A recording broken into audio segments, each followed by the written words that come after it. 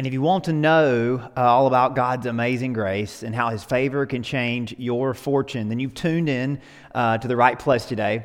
We're in week 2 of a brand new series that we're calling Through Their Eyes. And a while back, we studied the Gospel of Luke, and we came to know Jesus through the eyes of His original followers. And that was just volume 1 of the story of Jesus, the story that Luke tells us. Luke wrote a second book, which is called the Book of Acts. And because the story of Jesus did not end with his death, even though he did indeed die an awful, brutal death on a Roman cross, the story of Jesus didn't end on the cross because the cross didn't end Jesus. You see, had Jesus died and had he stayed dead, his story would have faded away with history and been forgotten within a few years. No one would have remembered the delusional and misguided Jesus of Nazareth. Roman crucifixions were meant to erase people from history, and that's what would have happened to Jesus, like so many other crucified people. And honestly, after all that he claimed to be, and after all that he said about himself,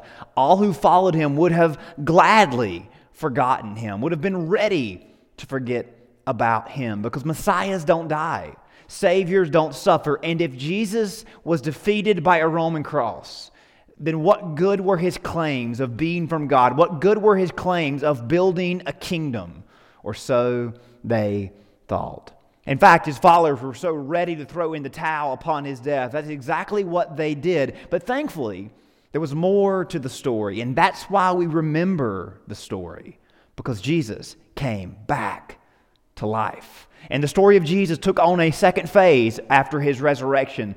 The very disciples that unfollowed quickly lined up to refollow within just a few days of his resurrection, because Jesus convinced them that there was more to come. Initially, though, even after hearing claims of his resurrection, they didn't know what to make of this. And their struggle actually makes the story all the more believable, because had this been fabricated, it would have went something like this. It would have been so cliche. The story would have went, and on Sunday morning, they were there at the tomb, counting down for sunrise. Or when he arose, they bowed and vowed their lives in service to him. But that's not how the story goes. Luke reports to us that they weren't waiting at all. They were not ready to take on the world at all. Even after reports of his return, they were at a loss. The tomb was empty, but so were they.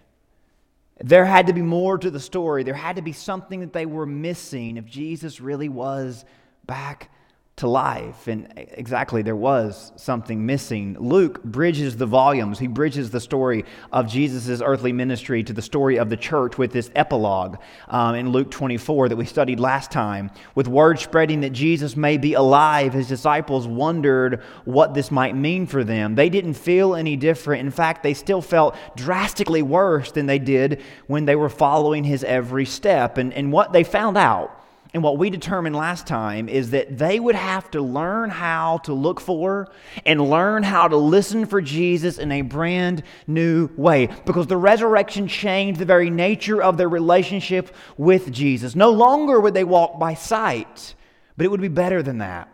They would walk by faith. See, initially, walking by sight seems to be better an option. That is, until the lights go out, right? Until you can't see at all, no matter who's with you. If you can't see them, what good does sight do? That's why by faith is so much better. Because by faith takes a different approach. Faith relies on God's Spirit, not our flesh. See, relying on the flesh is good when the flesh is good. But what happens when our flesh fails? Right? Not just our own flesh, but all those around us, the institutions of this world, those that we rest on and trust in. What happens when we can't see or touch or feel? What happens when those things fall apart? You know what happens. Our faith falls apart, because it's all based on what is tangible. When the tangible crumbles, our faith crumbles. But the Spirit of God is not restrained nor restricted by the world. He is not limited by this world's boundaries. And choosing to walk by faith choosing to walk this way may initially require a leap of faith, but once you've experienced life by faith, once you experience life in the Spirit of God, not by the flesh, not by sight, once you go this way, there will be no turning back, because nothing compares to walking by faith. Nothing compares to following God in His Spirit, in His steps. Once our faith is awakened and our eyes of our hearts are opened, we will never cease to see and know that God is with us. And that's better than how we feel. See, in Luke 24, the disciples were walking with the resurrected Jesus, but they didn't know it. They didn't realize it. They didn't recognize Him. These men spent 3 years with Him, and they were completely blind to Him. That's how unreliable by sight religion is. But when Jesus spoke to them from the Scriptures, when He spoke and explained God's Word, and their hearts were open to Him, they saw the better way right in front of them. And the book of Acts is the realization of this new and better approach to God by faith and not by sight. Luke teases this better approach at the end of his first volume. We closed last week with a look at Luke 24, verse 49. Jesus says, "Behold, I am sending the promise of my Father upon you. Stay in the city until you are clothed with power from on high." So Luke teases out this new normal, this new phase of the ministry of Jesus, this new thing that's about to happen. But I want to try to explain how foreign this concept was still to the disciples. Even though they had seen the resurrected Jesus and had been, their eyes had been opened, it was still something so foreign to them and something so brand new to them. So I want to explain kind of how this would have been so different for them. Look at how the story of Luke ends just a few verses later. And they worshiped, the disciples, they worshiped Him and returned to Jerusalem with great joy and were continually in the temple blessing God. Now, why is that significant? If you remember the story, the beginning of Luke, Luke's gospel begins and ends in the temple. The temple had been the epicenter for Jewish religion. The temple, or a temple, was the epicenter for every religion. Temples were known as the dwelling place of the gods. Judaism in its temple was no exception to this rule. In the Old Testament days, God's Spirit was present in a very specific holy place in the temple, but that had not been a reality for a long time. But the prophet spoke of a new day coming, a return to God's Spirit, to the land. And Luke begins his story in the temple. The first few chapters, you see the religious leaders waiting in the temple. We see priests and lay people alike praying, making offerings, all waiting for the redemption of Jerusalem. Now, Jesus showed up full of God's Spirit and was resurrected by God's Spirit, clearly demonstrating that God had indeed returned to Israel, but it would be different than expected. The disciples, even after witnessing all they had witnessed, still held on to this temple idea, this temple model that would be all confined to one place and on a certain time or a certain day. But Acts opens up and assures us that this is not the direction that God was taking. It would be so much better than that. If you have your Bibles to Acts chapter 1, let's read verses 1 through 5. Luke says, "The former account I made, O Theophilus, of all that Jesus began both to do and to teach, until the day in which He was taken up, after He, through the Holy Spirit, had given commandments to the apostles whom He had chosen, to whom He also presented Himself alive after His sufferings by many infallible proofs, being seen by them for 40 days, and speaking of things pertaining to the kingdoms of God. And being assembled together with them, He commanded them not to depart from Jerusalem, but to wait for the promise of the Father, which, He said, you have heard from me. For John truly baptized with water, but you shall be baptized with the Holy Spirit not many days from now." The thesis for this book is alluded to in verse 1 summary of the previous volume. See how Luke previews coming attractions in verse 1. He says, this first book, the first book that I wrote you, we call it Luke, wasn't the whole story. That's why I'm writing this story. A very important thing to note in this verse is where he says in verse 1, all that Jesus began both to do and to teach, comma. Notice that word began. Luke is previewing coming attractions. If you thought Jesus' movement ended with his death, you better think again, because what had started with Jesus would continue through his disciples. And that is what Luke teases out in this first verse. Jesus began this movement. His disciples are going to continue this movement, and it will have no end.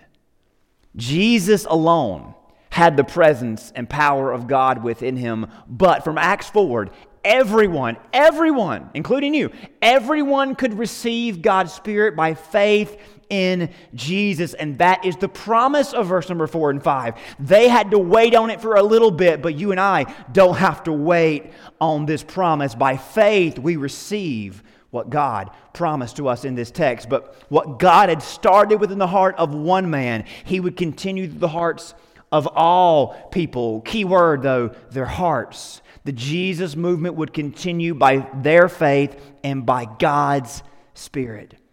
Now in Acts, we get to see through the eyes of those who continued this movement, which we have inherited. Better said, we get to see through the eyes of their hearts to know what our own hearts ought to look like. We get to learn how to see and hear Jesus by faith, how to follow him in his Spirit. Now today, we're going to focus more on the by faith part, and we'll get to the by his Spirit part next time. But we're going to learn how our faith should lead us through the ups and downs of this life. And there's something very important I want to iron out before we go too much farther and get too much deeper into this. You see, Acts is an example for us that we all can follow. We all can follow God by faith in Jesus, by his Spirit. But Acts is prefaced by this historical proof of Jesus' life, his ministry, his death, and his resurrection, as Luke told us, and as Luke alludes to in verse number 3, where he says, all these things, Jesus presented himself by his sufferings, many infallible proofs. He was witnessed by many for 40 days following his resurrection, and then he ascended to heaven. So Luke puts his own reputation on the line by saying, there are many infallible proofs. I've recorded them all in my previous book. Luke anchors his invitation to the world, his invitation that we all should follow Jesus, his guideline that we all should follow Jesus. Luke anchors this invitation in something that happened. So I want to talk about something that's so important, because often the idea of by faith gets taken to a place that God never intended it. And often we hear the idea, we hear the invitation, take it by faith, and we act as if there's nothing to step out on. There's no proof. There's no, something reliable for us to lean on. But that's never the intention that God had for living by faith. And what Jesus did with his disciples before is so important. He revealed himself based on the word about him when he said from the law and the prophets, and he showed them how it was previewed that the Messiah would come, suffer, die, and rise again. Jesus gave the disciples an understanding that the Bible taught and predicted all the things that happened to him. Jesus presented himself based on an event in history. He commissioned his disciples to go into all the world. So Luke does that same thing in this intro. He bases what God is about to do through the disciples on what God has already done through Jesus. This is not some blind invitation. This is something that is based on something that happened. The disciples will go on to spread their message based on what they had seen, what they had heard. Listen, our message to the world, God's message to the world, has never been just believe or just take it by faith without any substance to lean on. There is no invitation to have blind faith in the Bible. You maybe have heard it taught that way, but I hope and I'm sure that you don't believe that. You know how I know that you don't agree with that idea of blind faith. Because what informs you as a Christian? What informs the church? What inspires the church? What is our foundation? The Word of God, right? The Bible. And if God's message to the world was just believe, if God's message to the world was just take it by faith, our Bible would have a single page, and it would say something like this: just believe.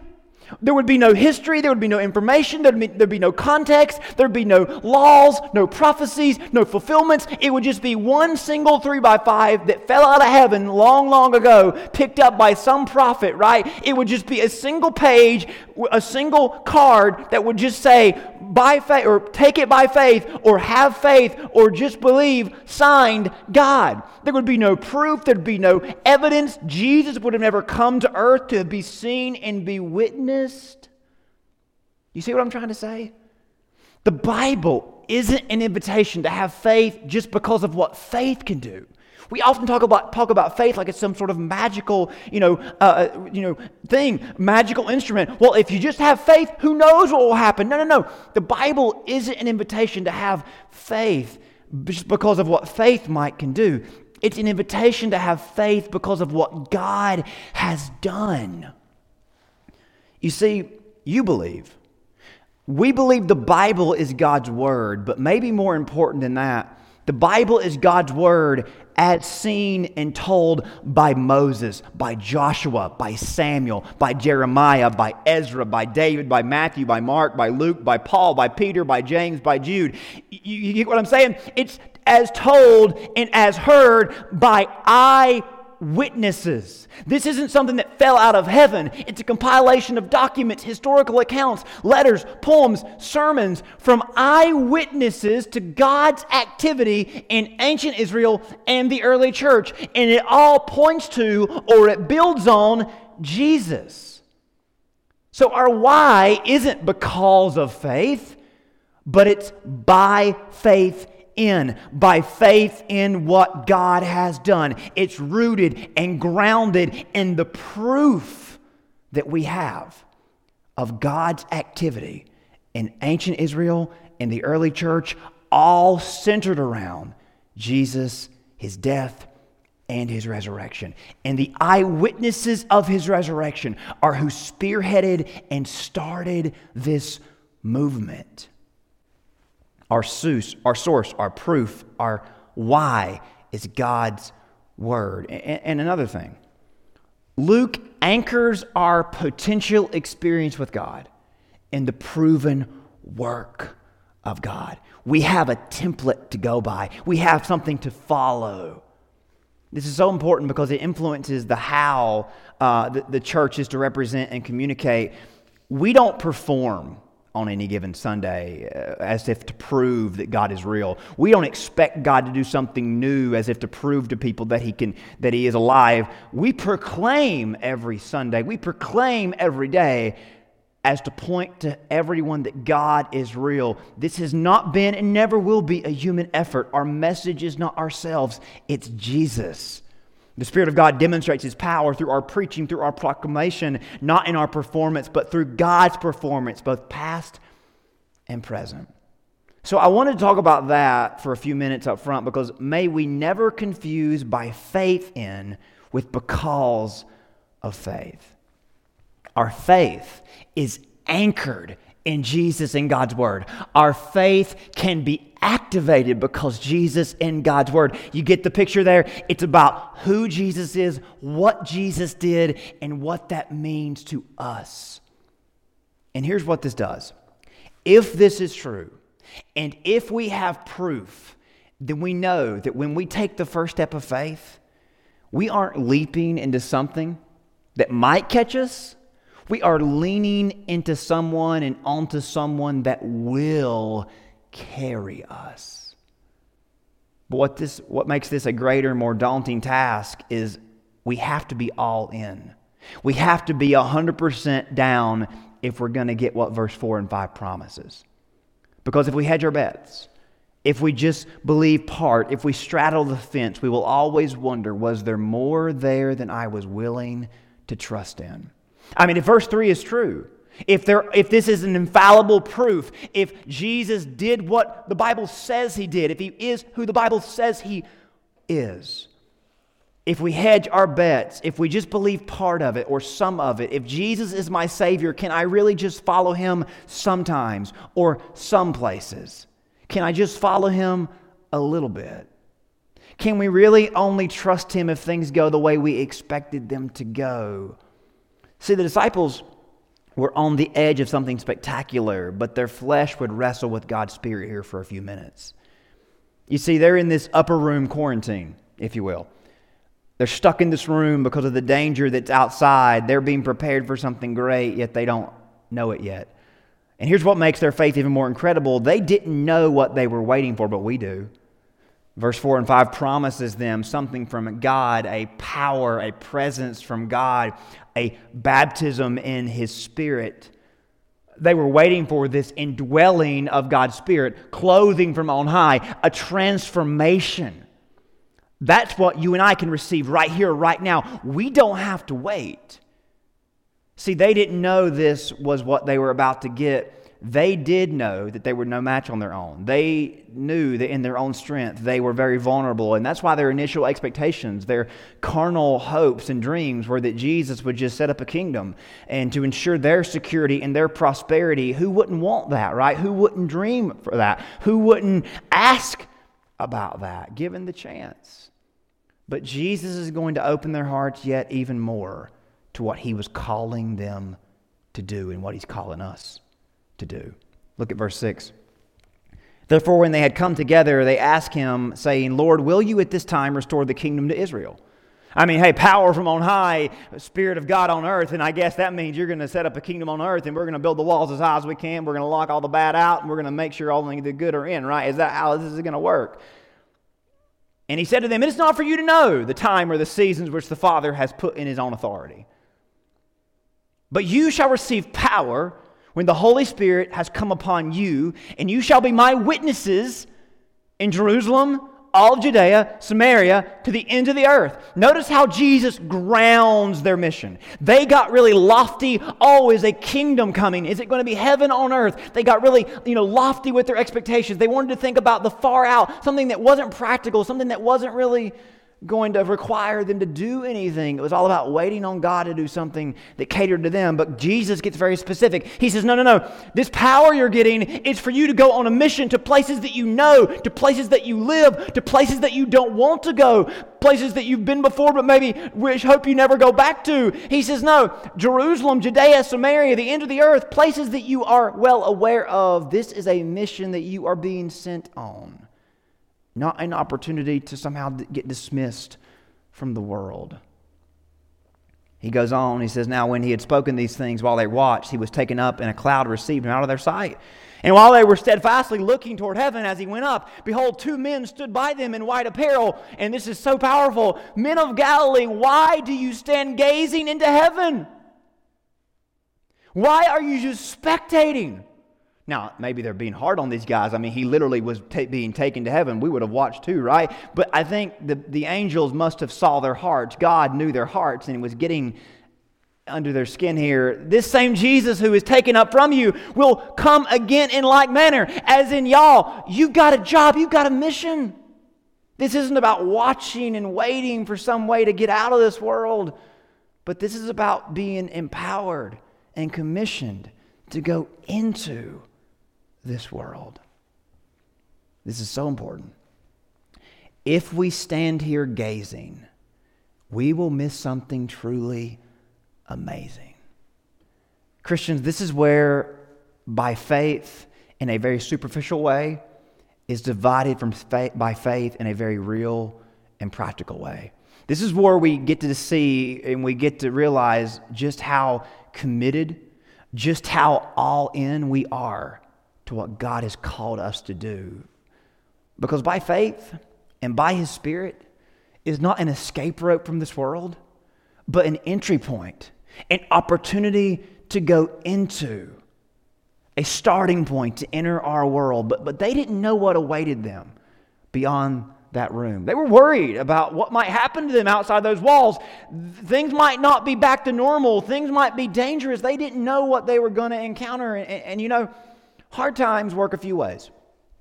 Some people stare at hard times in disbelief, as in we're just stunned, we're devastated, we're just angry. Some look away in bitterness and in disgust. But others look through and look past with determination that we're going to do what we feel like God has called us to do, even if it might be difficult. Because by faith doesn't cower. By faith doesn't walk back. By faith understands what God has done and what God can still do. In this text, we find the disciples secretly or not so secretly wishing that Jesus would just restore Israel to its kingdom days. Skip all the mission and all the volume 2 stuff. Let's just get right to the end, Jesus. Maybe we find ourselves considering or hoping for this in times like we're facing right now. Maybe we think the more spiritual option is just to long to leave this old world. Or maybe we think it would be best if our own worlds were perfected, and the heck with what God wants to do with the rest of the world. And maybe you're wondering, and I ask this question with all sincerity because this might reflect your own heart. Should the church be expecting or hoping for the rapture in this season when things are tougher than normal? I mean, should we be praying for God to just return things to normal? You see, these disciples were much like us. They thought there was no easy way to go into the world, so why don't you just take us out, God? Why don't you just protect us, God? You see, they were hoping for a restoration of Israel. They were wanting Jesus to make Israel great again. They cared only for Israel. They cared only for their generation. They really only cared for themselves. They weren't bad people. They were just real people. Jesus signals that He wasn't just here for Israel. He wasn't just here for their generation. He wasn't just here for them. He was here for the whole world. He was here for every generation, for everybody. And could it be that God's plans for the whole world might conflict with the ideal for a specific nation, any given generation, any one individual? Could it be that God's bigger and better plans may at any given time conflict what is ideal for a specific nation, a specific generation, or any one individual? And that doesn't mean He doesn't love that nation or that generation or that individual. It just means He has a plan that is better than what we would have come up on our own. Let me ask you this, because this is important. Where are you planning on spending eternity? This kingdom or God's kingdom? In this finite generation or in a future infinite generation? In your own home or in the Father's house? So, if God has a plan, if God's plan might just bring discomfort or seem iffy to our current individuality, our current generation, our current kingdoms, would you rather Him not do what He wants to do if it meant that we got to keep what we wanted for a season? This is a real question that we need to wrestle with right now. I mean, what if God's plans might bring discomfort to our individuality, our generation, or our kingdoms? Would you rather Him just not do it if it meant we get to keep what we wanted for a season? Would you rather God become so small that He can't work on the bigger picture because of what we've got going on? Don't you imagine that would be an eternally dreadful thing for God to do? Don't you imagine you would regret it in eternity, even if it meant comfort here? Would the regret there not be even worse? We have such a limited scope and perspective, we would almost put a stop to God's work if it meant preserving our world, wouldn't we? Remember how Jesus taught us to pray almost as if He knew we would stumble in this area, even doubt that God can be trusted even when we don't understand what He's doing. Matthew 6, Jesus said, "When you pray, do not heap up empty phrases as the Gentiles." And here's what He's meaning. He's not being mean or picking on us, but He's saying don't pray in vain or using vain words and ideas that make God so small and so narrow, focusing only on this one little thing, forgetting what God might be doing in the bigger scheme of things. He says the Gentiles pray this way and they think God is hearing them, but He isn't. Do not be like them, for your Father knows what you need. He says, listen, this is not God not caring for you or not understanding the difficult thing that you might be facing. This is just you understanding that God knows what you need. And even if his plans might be different than what you would have dreamed up, it doesn't mean he's going to forsake you. By all means, it doesn't mean that. He goes on,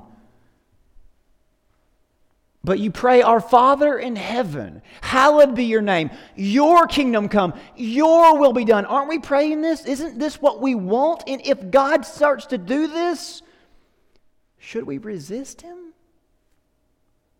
Sadly, I don't think this is the way that the 20th or 21st century church has trained many of us to be, or how many of us have been trained to understand the Bible. Sadly, a lot of us, myself included, were raised in church even to dismiss what God might want to do for what I'd rather him do. To turn a big God into a small God. See, we confuse God's invitation to know him personally for an opportunity to personalize him, don't we? Now, I'm not trying to be critical, but I am trying to free us from a disbelief a lot of us are currently facing, the confusion and the questions we have about our current situation. See, we've grown up in America. We've grown up being taught that things like COVID-19 shouldn't happen to us. That America shouldn't face things like this. The rest of the world, we look and observe and we see them suffer. But now that we're facing this, our faith has been shaken, hasn't it? And it leads us to disregarding God's authority and God's sovereignty. We immediately cry things like conspiracy. We try our best to will our own reality into existence because we don't stop and think that maybe God is in control and maybe this is a part of his plan. And we don't even consider what he wants us to get out of this. And you see how damaging this can be for our faith if this is the way we believe. The real issue all along may be that our faith is not where it needs to be. Our faith is not what it should be. We've been cultured by church to have a superficial faith. It's on the periphery. And when things are good, when life is good, that kind of faith is okay. And we can manage the small problems with a peripheral faith. But in times like these, we need a pure and practical faith. Not polluted and confused by God plus the other things that we trust in. For a long time in America, the church has existed alongside our hobbies, alongside our politics, alongside our families as just a pillar that gives us a therapeutic experience for an hour a week. But it doesn't give us anything we consider greater than our pride and joy we find in patriotism, in family, or in recreation or jobs. For many of us, we've settled for a lesser faith. A faith is not just, faith should never be just a pillar in our lives. It should be the foundation of our lives. But if it ever becomes this, if it ever becomes the foundation, if it becomes what it's meant to be, a greater faith, our lives will be radically transformed and changed. That's what the disciples experience in Acts. That's what we can experience right now. And again, this isn't meant to make us all feel as if gloom and doom, we've got to just accept whatever God wants. Listen, we shouldn't. And this is not about a surrender in sorrow or in defeat, but this is about a submission to God's kingdom and joy and victory. Because when we surrender, we submit to Him, we understand the joy that is found in trusting Him and walking by faith and not by sight. But until we're all in, until we're sold out, until we are all in our trust in Christ alone, until we forsake all else for Him and filter all other things through our faith, we might never know the joy that's awaiting us. And we may always feel like God has let us down when in fact He's trying to raise us up. You know, it's time for an end to this Americanized church culture. It's time to return to what was always intended. We don't need feel-good, numbing, ear-pleasing, political, cultural, tribal, man-centric messages. We need Jesus' word and His call to true life, where we lay our lives at His feet, desperate for true life. We wait for His provision. We don't turn to lesser things. Then and only then will we be like the disciples, driven, sacrificial, and bold, filled with the promise and power and presence of God. See, the disciples came to this place where, in spite of all their still unanswered questions, their fears of what they might lose if they refollowed or if they restarted this movement, they couldn't ignore what had happened. They couldn't ignore verse number 3. And the promise of verse 4 and 5 was too alluring to settle for lesser things. What had happened against all odds, against their own unbelief, Jesus had died and he'd come back to life. They couldn't deny that. He promised them something they did not deserve. They couldn't say no to that. He appeared to them even though they weren't looking, so they could not walk away from him. And even if following him might cost him greatly and might not always be easy, they had seen too much, they had heard too much. And deep down in their souls, they felt a call to something greater, even if trusting him meant going against their own interest, their own wills. So they chose to walk by faith and not by sight. They chose to believe that Jesus was trustworthy, that he was reliable, because the backdrop was an empty tomb.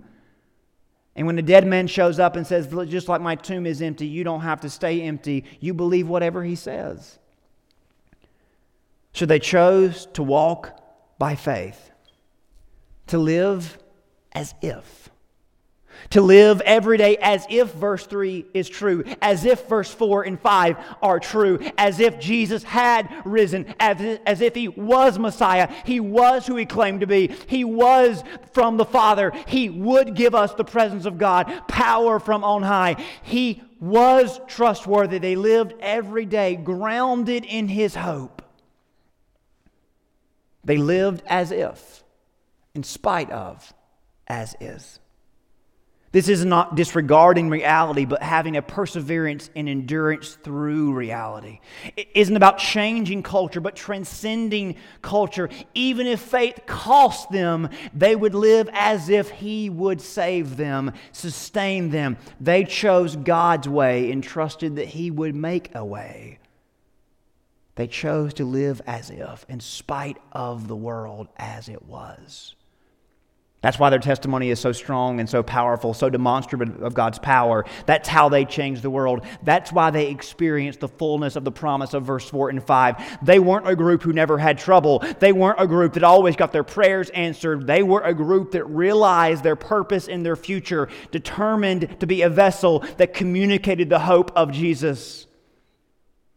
And though their troubles were great, their testimonies were greater, because their faith was greater. They lived as if, in spite of, as is. And because of their greater faith, they never doubted in God's greater way. See, right now, many of you may be doubting God's greater way because our faith is so small, our faith is so narrow. Our faith doesn't consider that God might be up to something bigger. And even if it feels like it's not for us, God is for us, so we can have faith in what he has done. The promise that he makes us in 4 and 5, that his presence is coming to us, will fill us and will get us through whatever we face. The world is waiting to see if the church has a faith that can endure a season like this. And I know that we can. I know that we can get through this because we know that God has made a way. He always makes a way. Let me pray for you. Father, thank you. You are the way maker. You are the Savior who has always made ways for us to get through the challenges of this life. God, in times like these, when our faith is so small and our faith is so narrow, we can forget that what you're doing is for the best of all creation. And that it's not to knock us, but it's to prepare us. It's to create within us the hearts that you've meant us always to have. God, help us to have faith in what you have done and have faith in what you're going to do. Help us to trust that your promises are better. Your presence is better. Lord, help us in this moment to trade our small faith, to trade our lesser faith in for a greater faith. A faith that believes that you are trustworthy.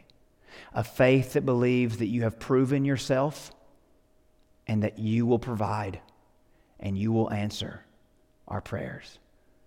Lord, help us to live as if, in spite of as is. In spite of how the world is, help us to live by faith in what you are doing and the way that you always will make. We ask this in Jesus' name. Amen.